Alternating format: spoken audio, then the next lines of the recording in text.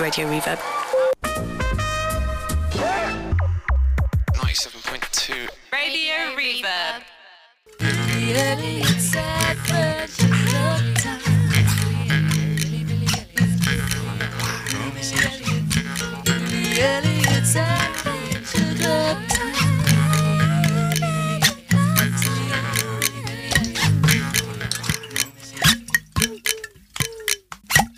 Hello listeners, it's May, and walking around Brighton recently, there is a heady celebratory buzz in the air.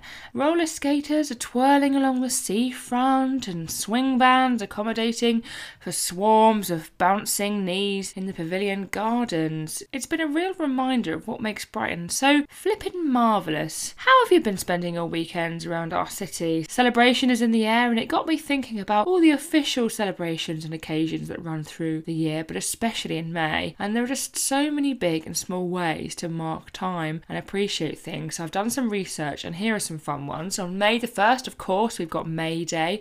Anyone seen Midsummer? That slightly ruined it for me. We've also got on the same day National Mother Goose Day. So obviously we've missed that this time, but obviously next year make sure you're getting ready for National Mother Goose Day on the 1st of May. On the 3rd, we've got National Lumpy Rug Day. No idea what that involves. On the 6th, if you're listening live on air on Thursday the 6th, then today is National Nurses Day, National Beverage Day, National Crepe Suzette Day, National Day of Prayer, National Day of Reason, and also World Password Day. So lots of things to celebrate today. If you're a nurse and you like a beverage, and maybe you're religious and you like to reason, and you have lots of passwords to sort out, and you love a good crepe Suzette in the morning, then this is your day, basically. This is a day for you. If you're listening live on air on Thursday the 13th, then today is National Crouton Day, Apple Pie Day, Fruit Cocktail Day, and also Frog Jumping Day. So everyone get out in the garden, get your cocktails, your croutons and your apple pie, and get frog jumping. And we've also got May the 16th, honour our LGBT Elders Day. I like that one. And also National Sea Monkey Day. Remember those sea monkeys? I wonder if you can still get them. My absolute favourite though is the 22nd of May. It's International Being You Day, and apparently the whole month of May is National Deck Safety Day. So if you have decking out in the garden, this is the perfect time. Perfect time. Couldn't be a better time of year to be sorting out your decking and making sure it's safe. How random is that? There are so many, and I have no idea how we're meant to keep up with them all, but some are a right laugh, and there are hundreds of celebrations. May is actually named after the Greek goddess Maya, who looks after all the plants, and May is actually, therefore, a month for success and love.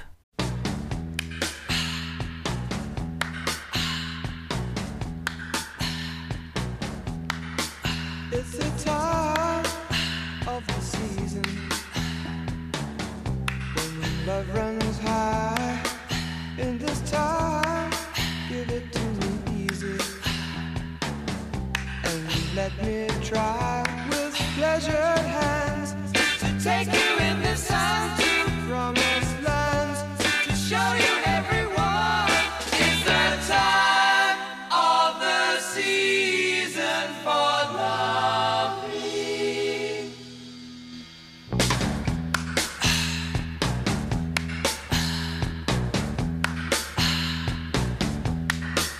What's your name? Who's your daddy? Is he rich like me? Has he take us anytime to show you what you need to live? Tell it to me slowly. Tell you why I really want to know. It's the time of the season for loving.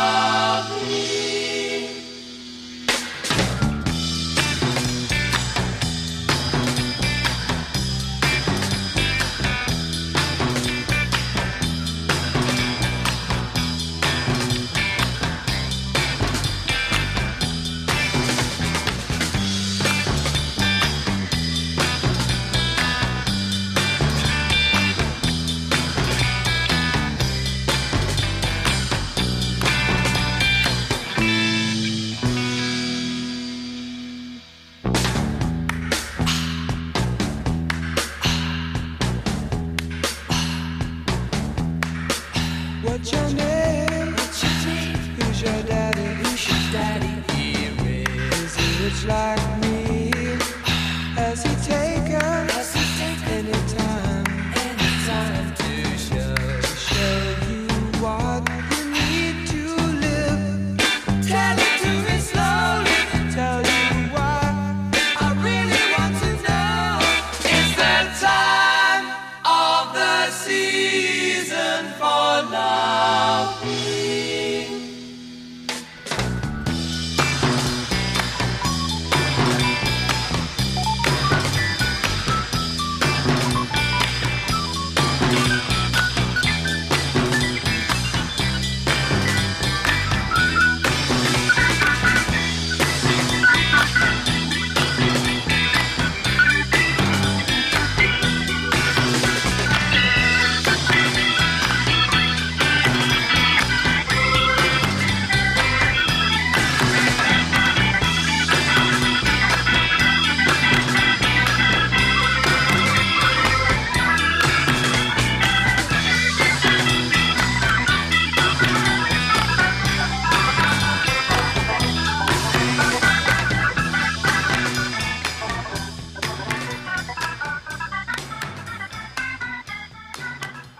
That was The Time of the Season by the Zombies. This is Billy Elliot's Adventure Club, and it's May, the month of success and love, according to Greek mythologists.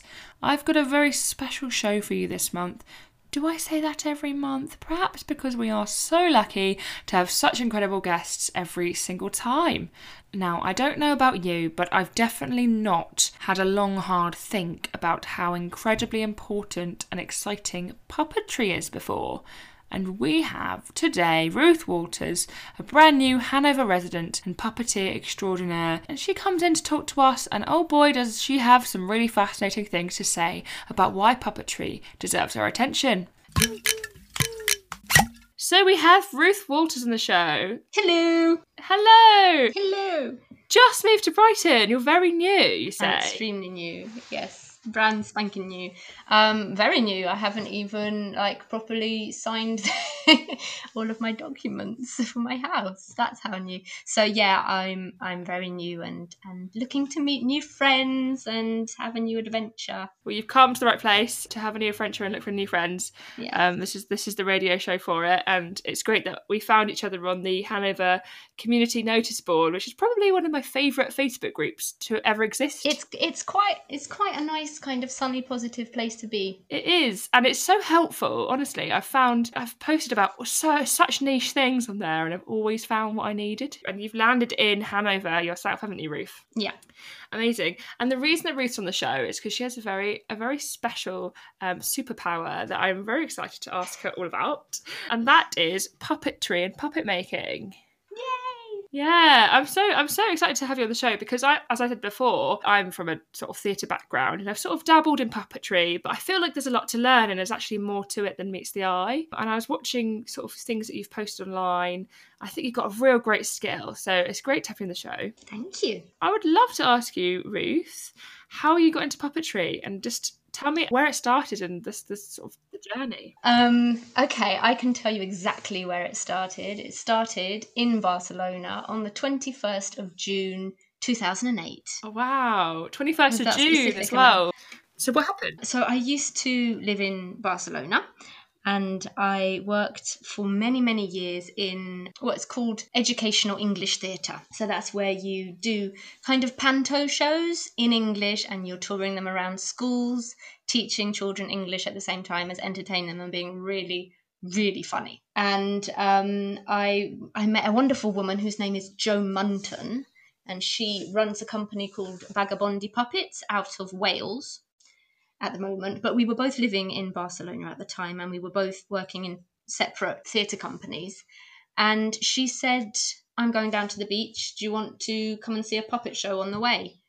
And I said, I haven't got anything better to do this evening. Why not? So we went down there and she was on, I know it was the 21st of June because it was the summer solstice. She was on her way to the beach to, I'm going to say dance with fire. She had a massive pole with her that had rags wrapped around the ends of it and big bottle of paraffin. Like sort of circus fire skills type stuff. Yes, exactly. I'm not sure if there's a specific word for it, but anyway, she was off to dance with fire.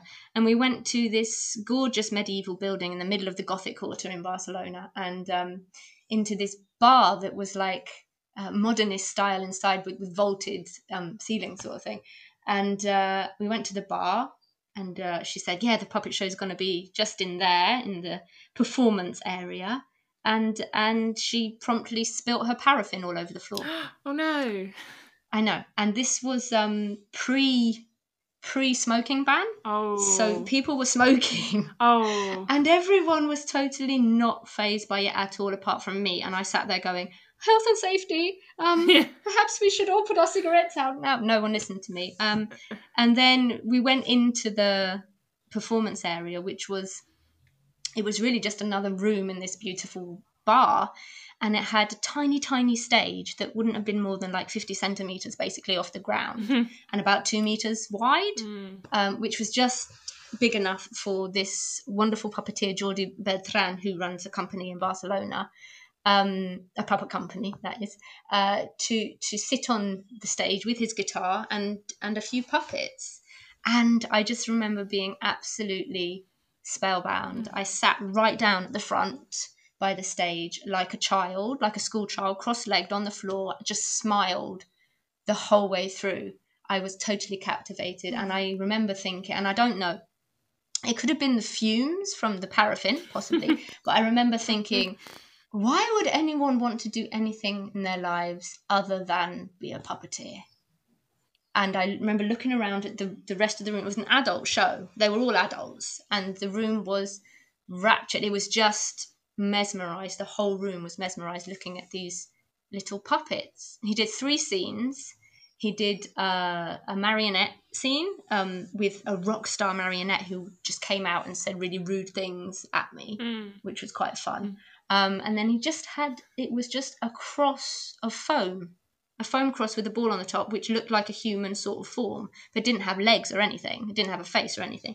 And the way that he manipulated it, the way that he operated it, was just so captivating that I thought, why would I do anything else? And so I went on to have a chat with the director of the company I was working for, who were doing these kids shows. And I convinced her to allow me to make a puppet show, to write and make the puppets for the puppet show. And she said, okay, but kind of didn't massively trust that the puppets would be enough on their own. So she said that the puppets had to be like the secondary characters to the main human characters. And I think we started the show in 2009. And it ran every Christmas until last year when the company closed because of COVID, basically. Wow. So it was a very long-running show and was a big success. And and I went on to make more and more puppets. And as I continued to make puppets and puppet shows, the puppets started to take a more and more central role in the shows until they just become complete puppet shows at some point. Oh, it's such an amazing story. So yeah, that's how I... And then I decided at some point that I should probably train. I managed to train with the London School of Puppetry, the Curious School of Puppetry. I did, in the end, do some training with Jordi Beltran, which was amazing. Wow. Your first influence. My first puppet love. Yeah, exactly. And that was incredible. So fascinating. Thank you for that. That was, it's really led me to think actually about what puppets can bring. Like, what do you think puppets have that people don't? I think one thing that with puppetry is such a fundamentally human thing. It's fundamentally human on the part of the puppeteer and on the part of the audience member. So I think when you're creating a puppet show, when you're learning about a puppet, you have to take the time to learn how the puppet moves, not how you want to move it, how the puppet moves by itself. What does it naturally do? For example, if you have a puppet that doesn't have any legs, it's not going to do the can-can. You have to learn how it wants to move, because if you make a movement with a puppet that you're forcing it to do, you can tell. And the audience in that moment disconnect and they lose that magic that you're trying to create. So you have to approach it with a kind of interest and curiosity and allow it to show you what it wants to do. And I think that's a very human thing. It's the kind of thing of where when you want to kind of sit and watch a butterfly, that kind of thing, you want to see a spider making a web and just watch it and just take it in. And it's the same kind of thing when you come to manipulating puppets. You want to watch what it can do. On the other side, you have the audience member who's observing this. And again, that is a very human thing, to try and project your emotions onto something.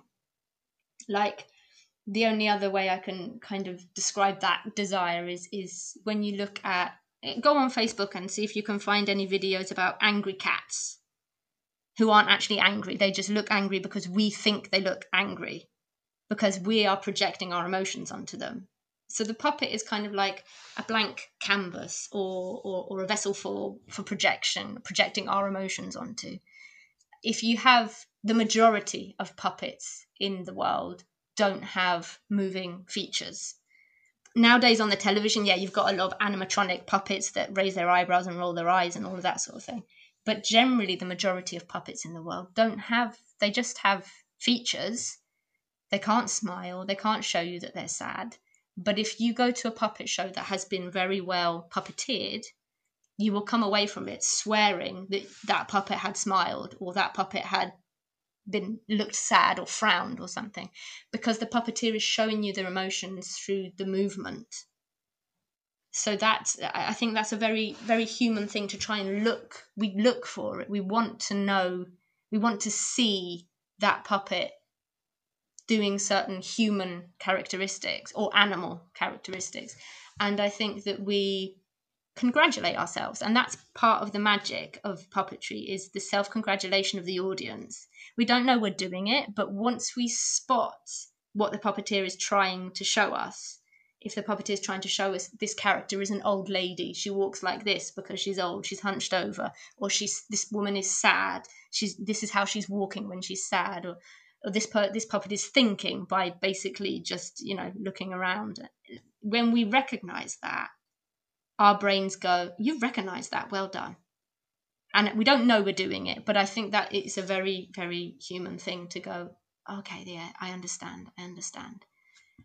So it's a three-way collaboration. You have the puppeteer who's trying to show you the emotion that the puppet is feeling. You have the puppet who is showing the emotion that they're trying to, and then you have the audience member who has to be invested.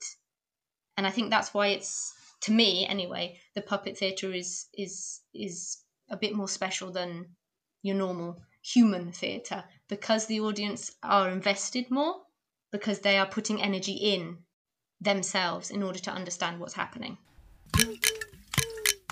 And that was the first half of my interview with puppeteer Ruth Walters. This is Billy Elliot's Adventure Club. We'll take a break from that interview for now and hear part 2 after some good news.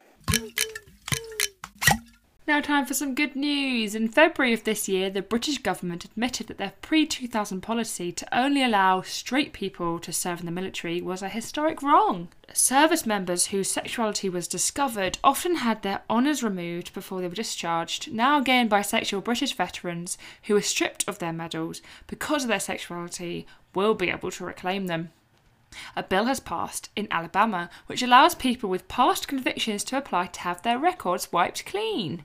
This will apply to people with certain non-violent misdemeanor convictions that meet a variety of conditions.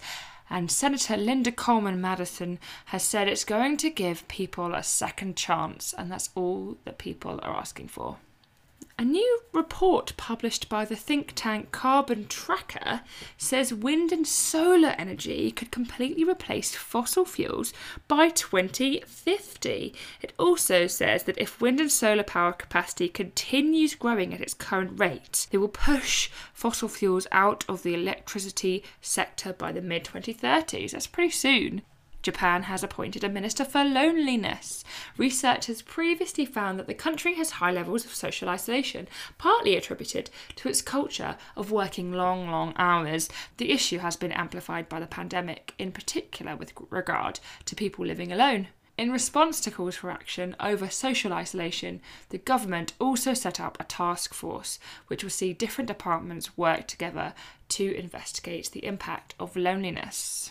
The devolved Welsh Government has recently voted through a new school curriculum focusing on educating Welsh youth on Black history and the contributions to Welsh culture made by Black, Asian and minority ethnic communities. This is set to be introduced in 2022. Kirsty Williams, the Education Minister, said the changes would help children and young people become ethical and informed citizens of Wales and the world. Some quick ones for you now. Scientists have unveiled the whitest paint ever. It's so powerful, it can drop the temperature inside buildings and reduce the need for aircon. That's mad.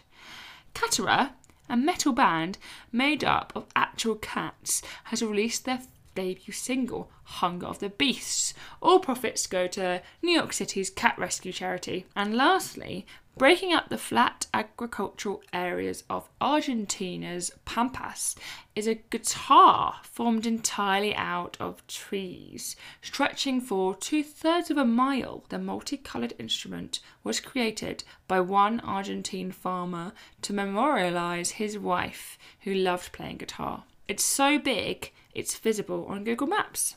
That's all from Billy Elliot's Good News. Thank you and good afternoon.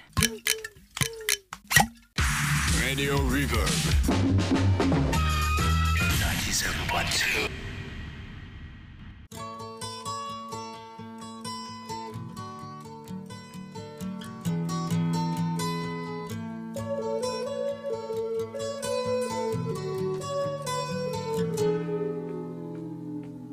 Here comes the sun, here comes the sun, I say it's alright. Little darling, it's been a long, cold, lonely winter. Little darling, it feels like years since it's been here. Here comes the sun, here comes the sun, I say it's alright.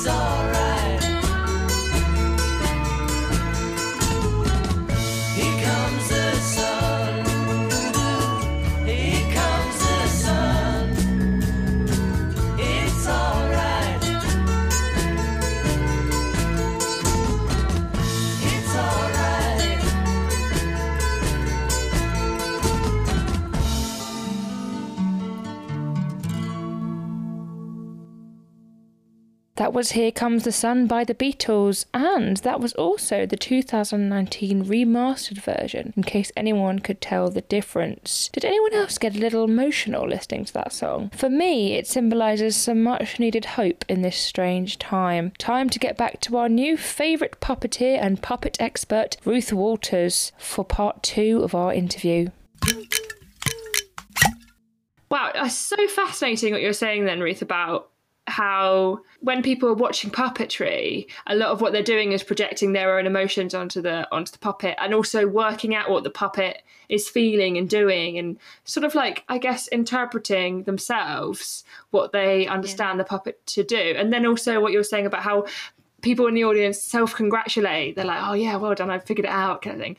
And I love what you said then about how that really adds an element of engagement to the audience that's just so different, and almost an extra level of engagement for the audience over, watching something that humans have done. Yeah, I think that's why also it becomes quite personal, because it's your special interpretation. Mm-hmm. The puppet is a blank canvas, and what you're seeing is specific to you. So I think it's quite a personal thing. I guess it's like kind of like going to an art gallery, and seeing art and coming up with making up their own mind, I guess. It's quite an empowering way of engaging with sort of theatrical experiences, isn't it? Well, I think it's also why puppetry, especially at the moment, is used quite extensively in therapy, and when working with people with learning disabilities or people on the spectrum. It's used quite widely at the moment, especially with younger children who might not necessarily understand adult emotions and find it quite hard to read adults. Mm-hmm. They find it easier to work with a puppet because of that, because they can project emotions onto it. I love that. It kind of reminds me a little bit about, because you're saying about angry cats, and I think people do that with their pets a lot, don't they? They project their own emotions onto animals. Something that I spend a ridiculous amount of my time doing is suddenly seeing faces in like plug sockets and things like that. Yeah. You get that? I've got a chest of drawers that's made out of pine, and I can see faces in it all the time. It's a lot of time spent trying to find something human in. Yeah. I guess it's like looking at shapes in the clouds as well, stuff like that. No, I love that. What I've really noticed when watching videos of your work on the internet is that it really feels like you treat your puppets with this certain level of care, this element of care, as if they're almost your friends. The way you kind of present each puppet online and make a joke about them, and I don't know, I really feel like you're bringing these people to life as if they're your friends. Like, what do you think about that? Honestly, after a year of lockdown, they are my friends. They are my friends, and they're not just my friends, they're my daughter's friends. It has been really interesting watching her. My daughter's 22 months old, and it's been fascinating watching her over the past couple of years, just interacting with the puppets that young. I never thought that young that she would do that. But from the first moment that I introduced her to a cow puppet that I have, it is her best friend. I mean, she won't do anything without it. It has dinner with her, everything. It's always constantly, where's Mumu? Mumu has to come and do this. And it's really rewarding as well, because Mumu is not so much fun unless Mama has her hand stuck up her, I have to say. But yes, I definitely, to me, as soon as I have played with the puppet for a sort of research and development period of time, if I've had a few sessions of playing with the puppet, see what they can do and find the personality for it, then that's its personality. And that, again, is something, I think there was a whole dissertation written about this, that when you're comparing a puppet with a human actor, the puppet is what it is. You don't have to believe you don't have to believe the acting, because it is what it is. If it's a tiger, it's a tiger. It doesn't have to pretend to be a tiger, so you don't have to try and believe that it is a tiger. It just is. There has been a lot of sort of dissertations and things written about that. It's actually quite an academic, you can have quite an academic understanding of puppetry, can't you?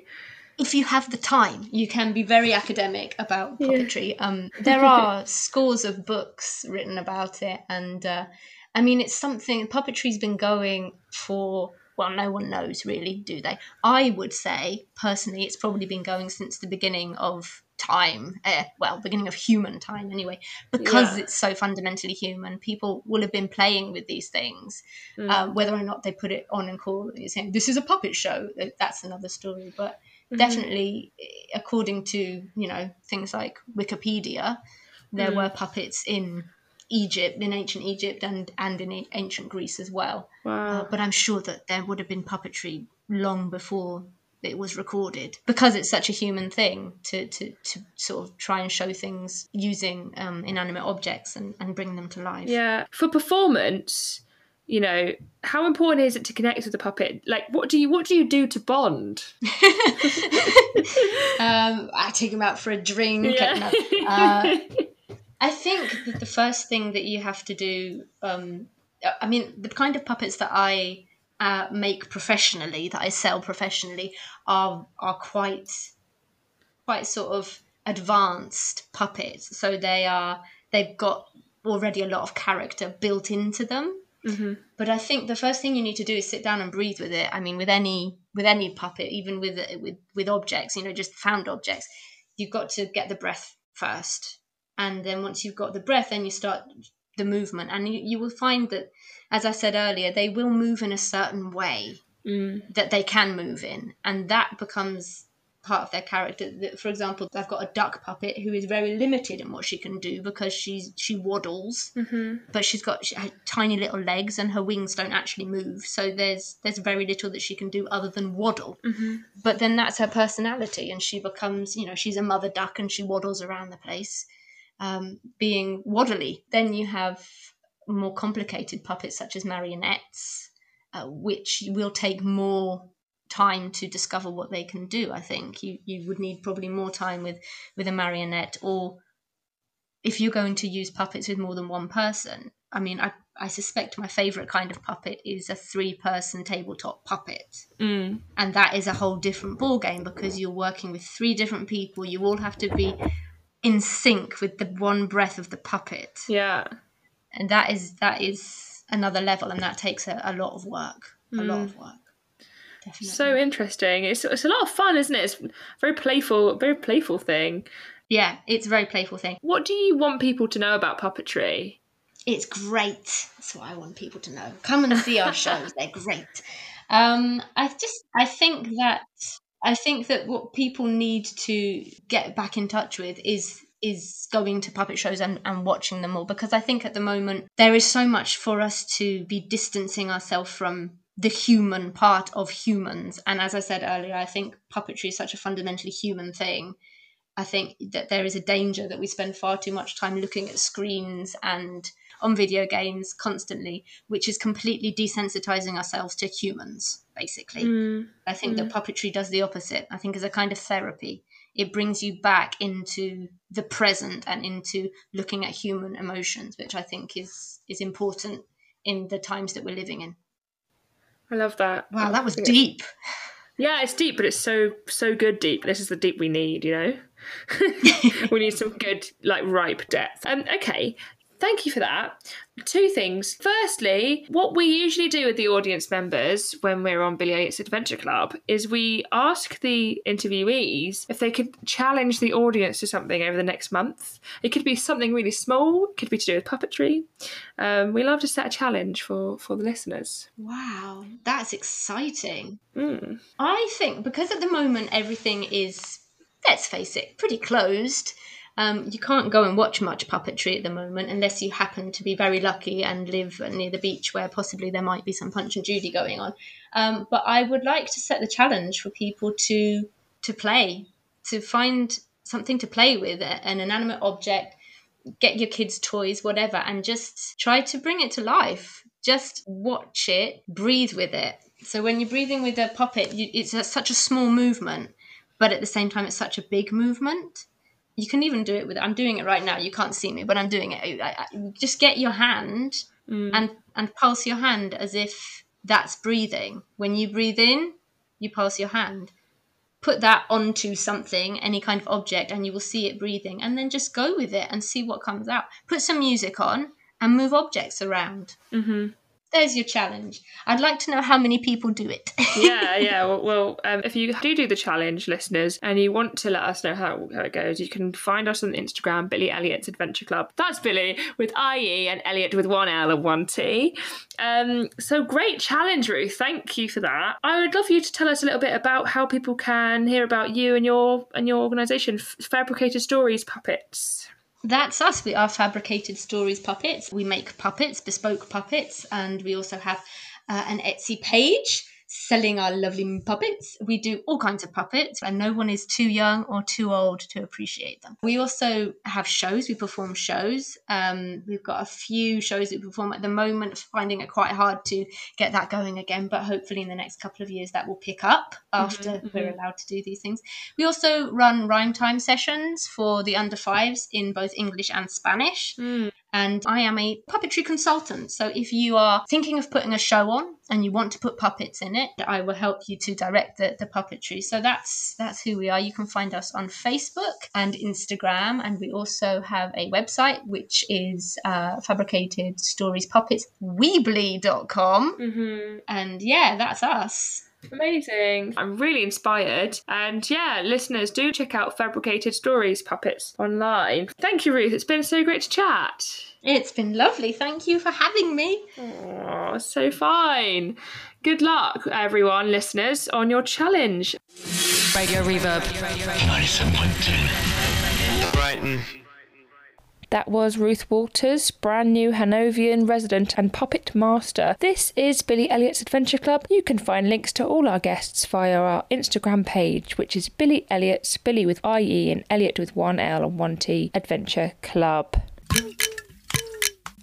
We have something very exciting in store for you all today. Ola Walsh, 8 months on. Now, Ola was the first member of Billy Elliot's Adventure Club in October on our first ever show. And I'm just really excited to catch up with her today because she's got some amazing news and some incredible events have happened since we last spoke. Ola, how are you doing? I'm great, Billy. How are you? I'm great. It's so exciting to have you on the show, especially as we speak, it's 10 to 9 on a Monday evening for me. And what time is it where you are? 7:51 in the morning. In the morning. Yeah, it's really early. Honestly, thank you so much for agreeing to talk to me so early in the morning. That's all right, Billy. I've got my brew and I'm just about sorted with my vocal cords. I am ready for you. It's all good. I think you sound great. It's mad, right? But it's just time zones. You just got to get used to it and adjust and get on with it. No, it's lovely to chat to you. So thanks for calling. Thanks for inviting me on your show again. So excited to have you. So listeners, there's a significant difference in time zones. Ola, would you like to share where you are in the world? I'm in Palmerston North, New Zealand. And you've basically moved to New Zealand since we last spoke. Yes. Sort of accidentally. Oh, God. Accidentally. Only Ola Walsh would accidentally move to New Zealand.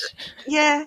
So it's weird. So, yeah, the last time we spoke, I think I was about 2 or 3 months into a challenge that I was undertaking. So the challenge was to have an adventure every day for a year. And that was just a way to keep myself motivated, I suppose, when everything was kind of falling apart and keep me present. My adventures then took a bit of an unexpected turn and took me to New Zealand. So my husband is Seamus, he's a Kiwi. We were pretty desperate to get back to New Zealand to see family and also just gain some stability for a while because we were moving so much in London. It was a good way for us to kind of come and just be settled for a while. Somehow we made it out during the national lockdown in November. And when we settled down over here and got to see everyone, we bought a bus, which we're now converted into a tiny home on wheels. Yeah, so exciting. I mean, the last time we spoke, you were doing, as you said, a challenge, an adventure every day. Yes. And I mean, the reason I got in touch is because I saw on your social media, got in touch again, I saw on your social media that you'd amped it up a notch or two, might I say. Tell us a little bit about that. Well, I kind of thought, okay, so I'm doing this adventure a day project and I thought it's just going to fizzle out.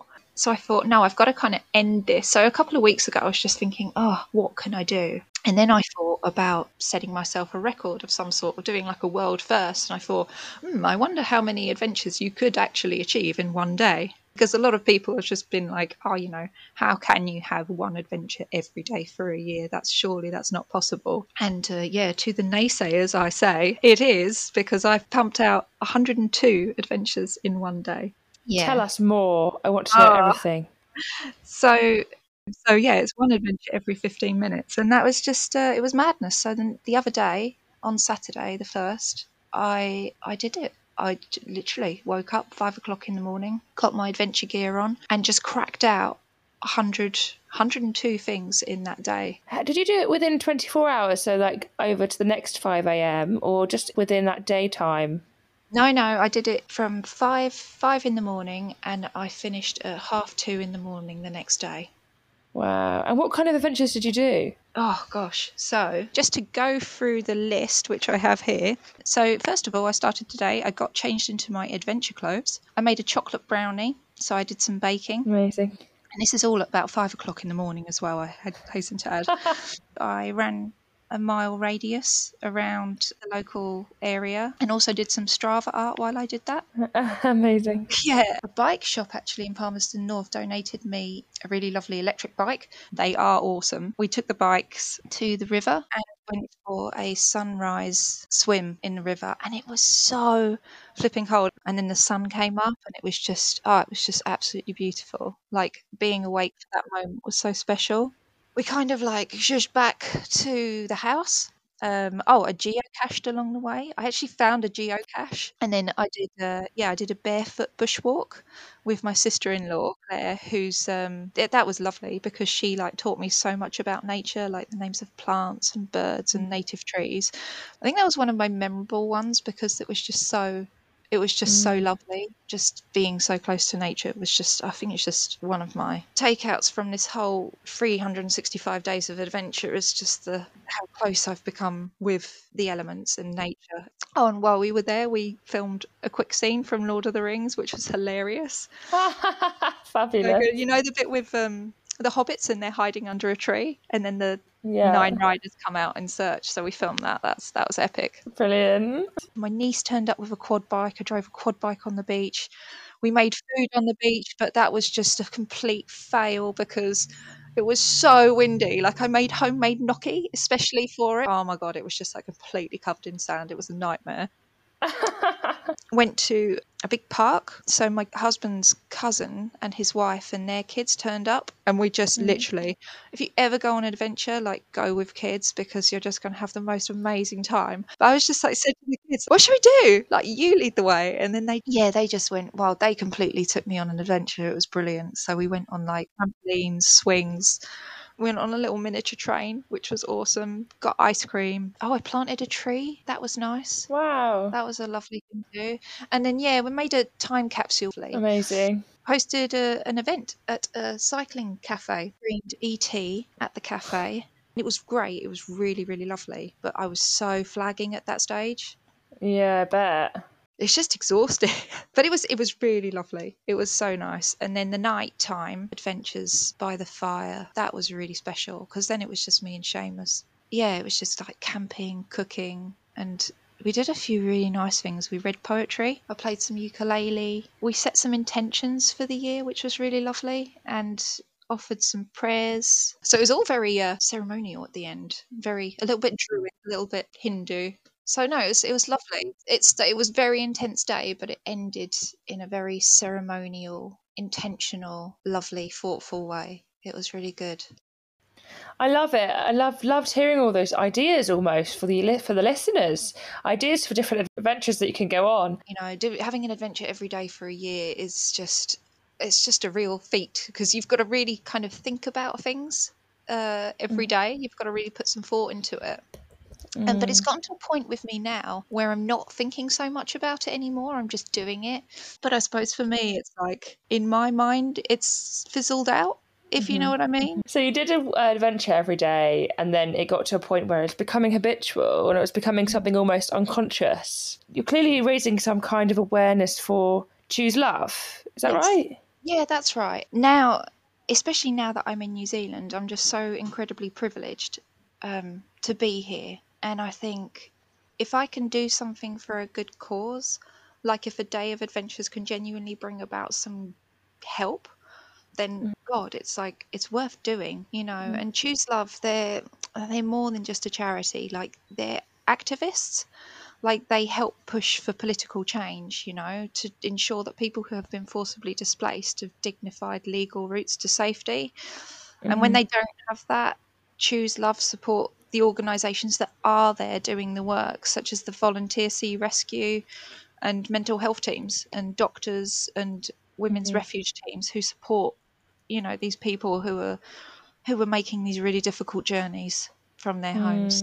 Like, their work is so phenomenal, and I'm so proud to be able to support them in any way which I can. Yeah, doing adventures every day and having a day of 100 plus adventures is really taking it out of me, if I'm honest. It was really, really hard. Like, I loved it, and it was so hard, and I am literally in so much pain. But that's nothing. It's nothing compared to what other people in the world are going through, you know. And if by doing this I can just raise a little bit of awareness and raise a little bit of money as well, it's everything's just worth it. So good to hear. You broadcasted how much you'd raised. Yeah, so the money that I've raised so far is enough to support 16 sea rescue missions, and one rescue mission, I think, is capable of saving something like 300 lives at a time. So I've not been raising like thousands of pounds. And then I looked at it and I thought, okay, well, I went on the Choose Love store and I looked and I thought, well, what could, because Choose Love store it's like a great concept. You can go on there and you can buy physical things for people. So you can buy like a survival kit for someone. You can buy emergency housing for someone. And things like items can range in price from like £10 to £45 to £150, or you can buy the whole store if you're feeling generous. And then I saw like, one sea search and rescue team to support them on a mission, and that's like £25. And then I thought, oh my God, that £25 that someone has donated could save up to 300 people's lives. And then I felt great about that. I thought, no, this is good. I'm doing great for sure. This is so nice, and it's so nice to have people support that, and it means a lot to me. So it's amazing. It's so great to hear what you've been up to, honestly. What are your highlights and lowlights? One each. Lowlights: getting my period on the day. No. I know. It was really horrible. So I was just like, really? Today? Thanks, nature. And then halfway through the film screening, I had the most horrific cramps. Like, I couldn't breathe. I felt sick. I was just like, oh my God. So that was a low light. But it was still good. It was great. People enjoyed it, and it was fun. And a highlight, I think, there were 3 main highlights for me. Oh no, there were 4, maybe 5. Catching sunrise. If you've got the chance to go out and catch a sunrise on a clear day, there's nothing more beautiful than witnessing it and basking in it. It's just lovely. The bushwalk with my sister-in-law, adventuring with people. Actually, like getting out there with people and sharing shared experiences are just magnificent. It was just lovely. She taught me so much. It was a revelation. And doing it barefoot as well that was nice. It's so nice to feel the ground beneath my feet. I mean, I had to put my shoes on halfway through because it was just like ridiculous mud. And the ceremonial point by the fire was just, that was special. I mean, it sounds so cliche and naff, but it was really lovely. Oh, epic. Oh, it's been so awesome to chat. We've only got a couple of minutes left. As you know, with every guest, I always ask them to set a challenge for the audience. Have you got a challenge for us, Ola? Oh, I do, actually. And it's just come to mind, just because I was talking about sunrises. One of my favourite adventures last year was to get out in the morning to see the dawn chorus. And this is the perfect time of year to do it in the UK. Just before dawn, like literally the crack of dawn. So you get out and it's still nighttime. still dark. So find yourself like a little piece of woodland somewhere where there are just heaps of birds, and just listen and wait, because it will go from a strange kind of eerie silence to this eruption of song, and it's one of the most beautiful things I've ever witnessed. So yes, enjoy the dawn chorus. That's what I say. Love that challenge. Can't wait to do it myself. Thank you so much, Ola. Before we say goodbye, one last question. 100 adventures in one day. Would you do it again? Absolutely not. No way. It is so exhausting. Honestly, I've got shopping bags under my eyes. My bruises on my body are just insane. I don't even want to count them anymore. It's just like I've got like 10 huge, massive whoppers. I wouldn't do it again. And plus, I wouldn't do it again because some of the adventures I did, especially like I wouldn't want to rush them. You know, like catching that sunrise. I so wanted to stay with that, but it was just like, quick, go, next. But yeah. With your eye bags and your bruises on your legs also in mind, even more congratulations for completing the challenge. Ola, it's been great to chat. Thank you so much for coming back in to Billy Elliot's Adventure Club. And wishing you so much joy and good luck with building your bus. Thank you so much. Thank you.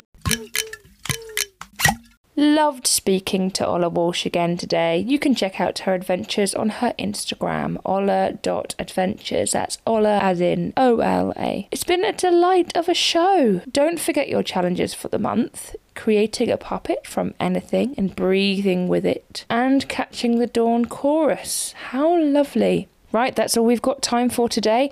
Always goes way too quickly in my opinion. It's been absolutely lovely to have you. Closing the show today with a very special dance party for you. Starting off with I'd Rather Dance With You by Kings of Convenience. Have a joyful May.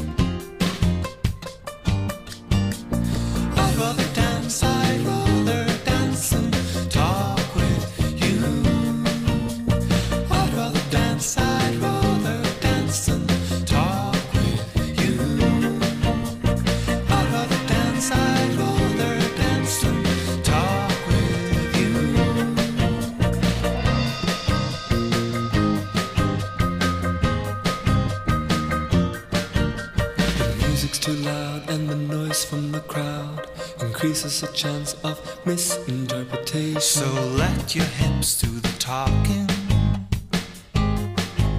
I'll make you laugh by acting like the guy who sings, and you'll make me smile by really getting into the swing. Getting into the swing, getting into the swing, getting into the swing, getting into the swing, getting into the swing, getting into the swing. I'd rather dance.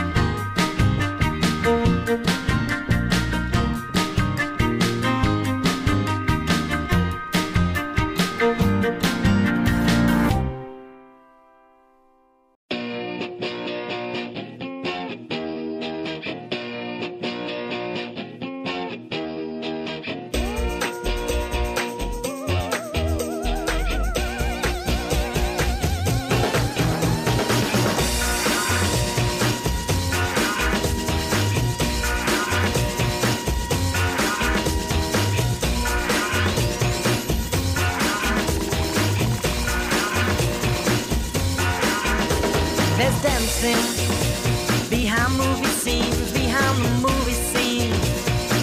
Sati Rani, she's the one that keeps the dream alive, from the morning past the evening to the end of the light.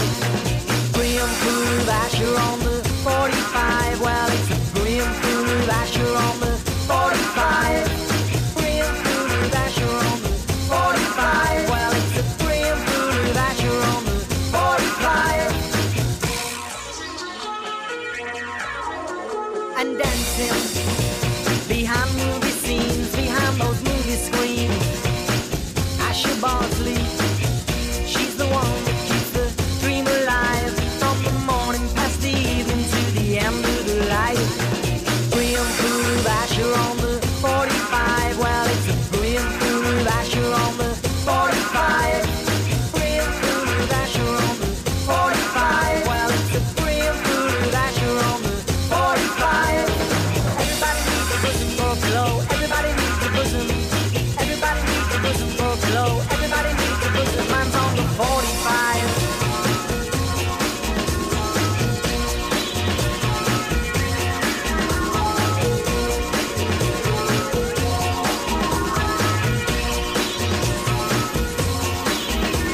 And singing, illuminate the main streets and the cinema aisles. We don't care about no government warning about that promotion of the civil life and the dams they're building. Graham Poole of Asher on the 45, well it's a Graham Poole of Asher on the 45. Graham Poole of Asher on the 45, well it's a Graham Poole of Asher on the 45. Everybody needs a bosom for a pillow. Everybody needs a bosom. Everybody needs a bosom for a pillow. Everybody needs a bosom.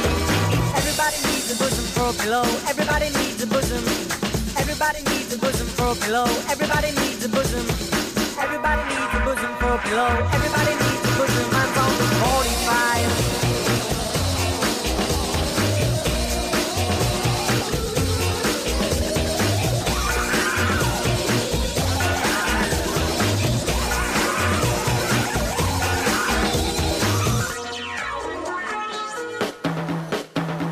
Graham Poole of Asher on the 45, well it's a Graham Poole of Asher on the 45.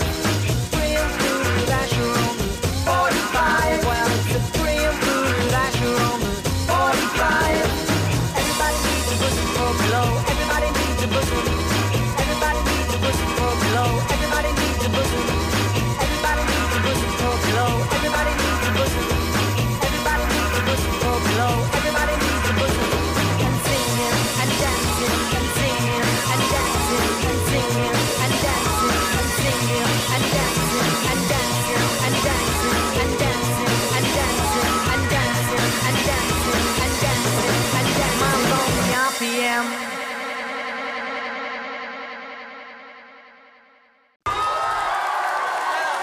Radio Reverb. 97.2. Radio Reverb.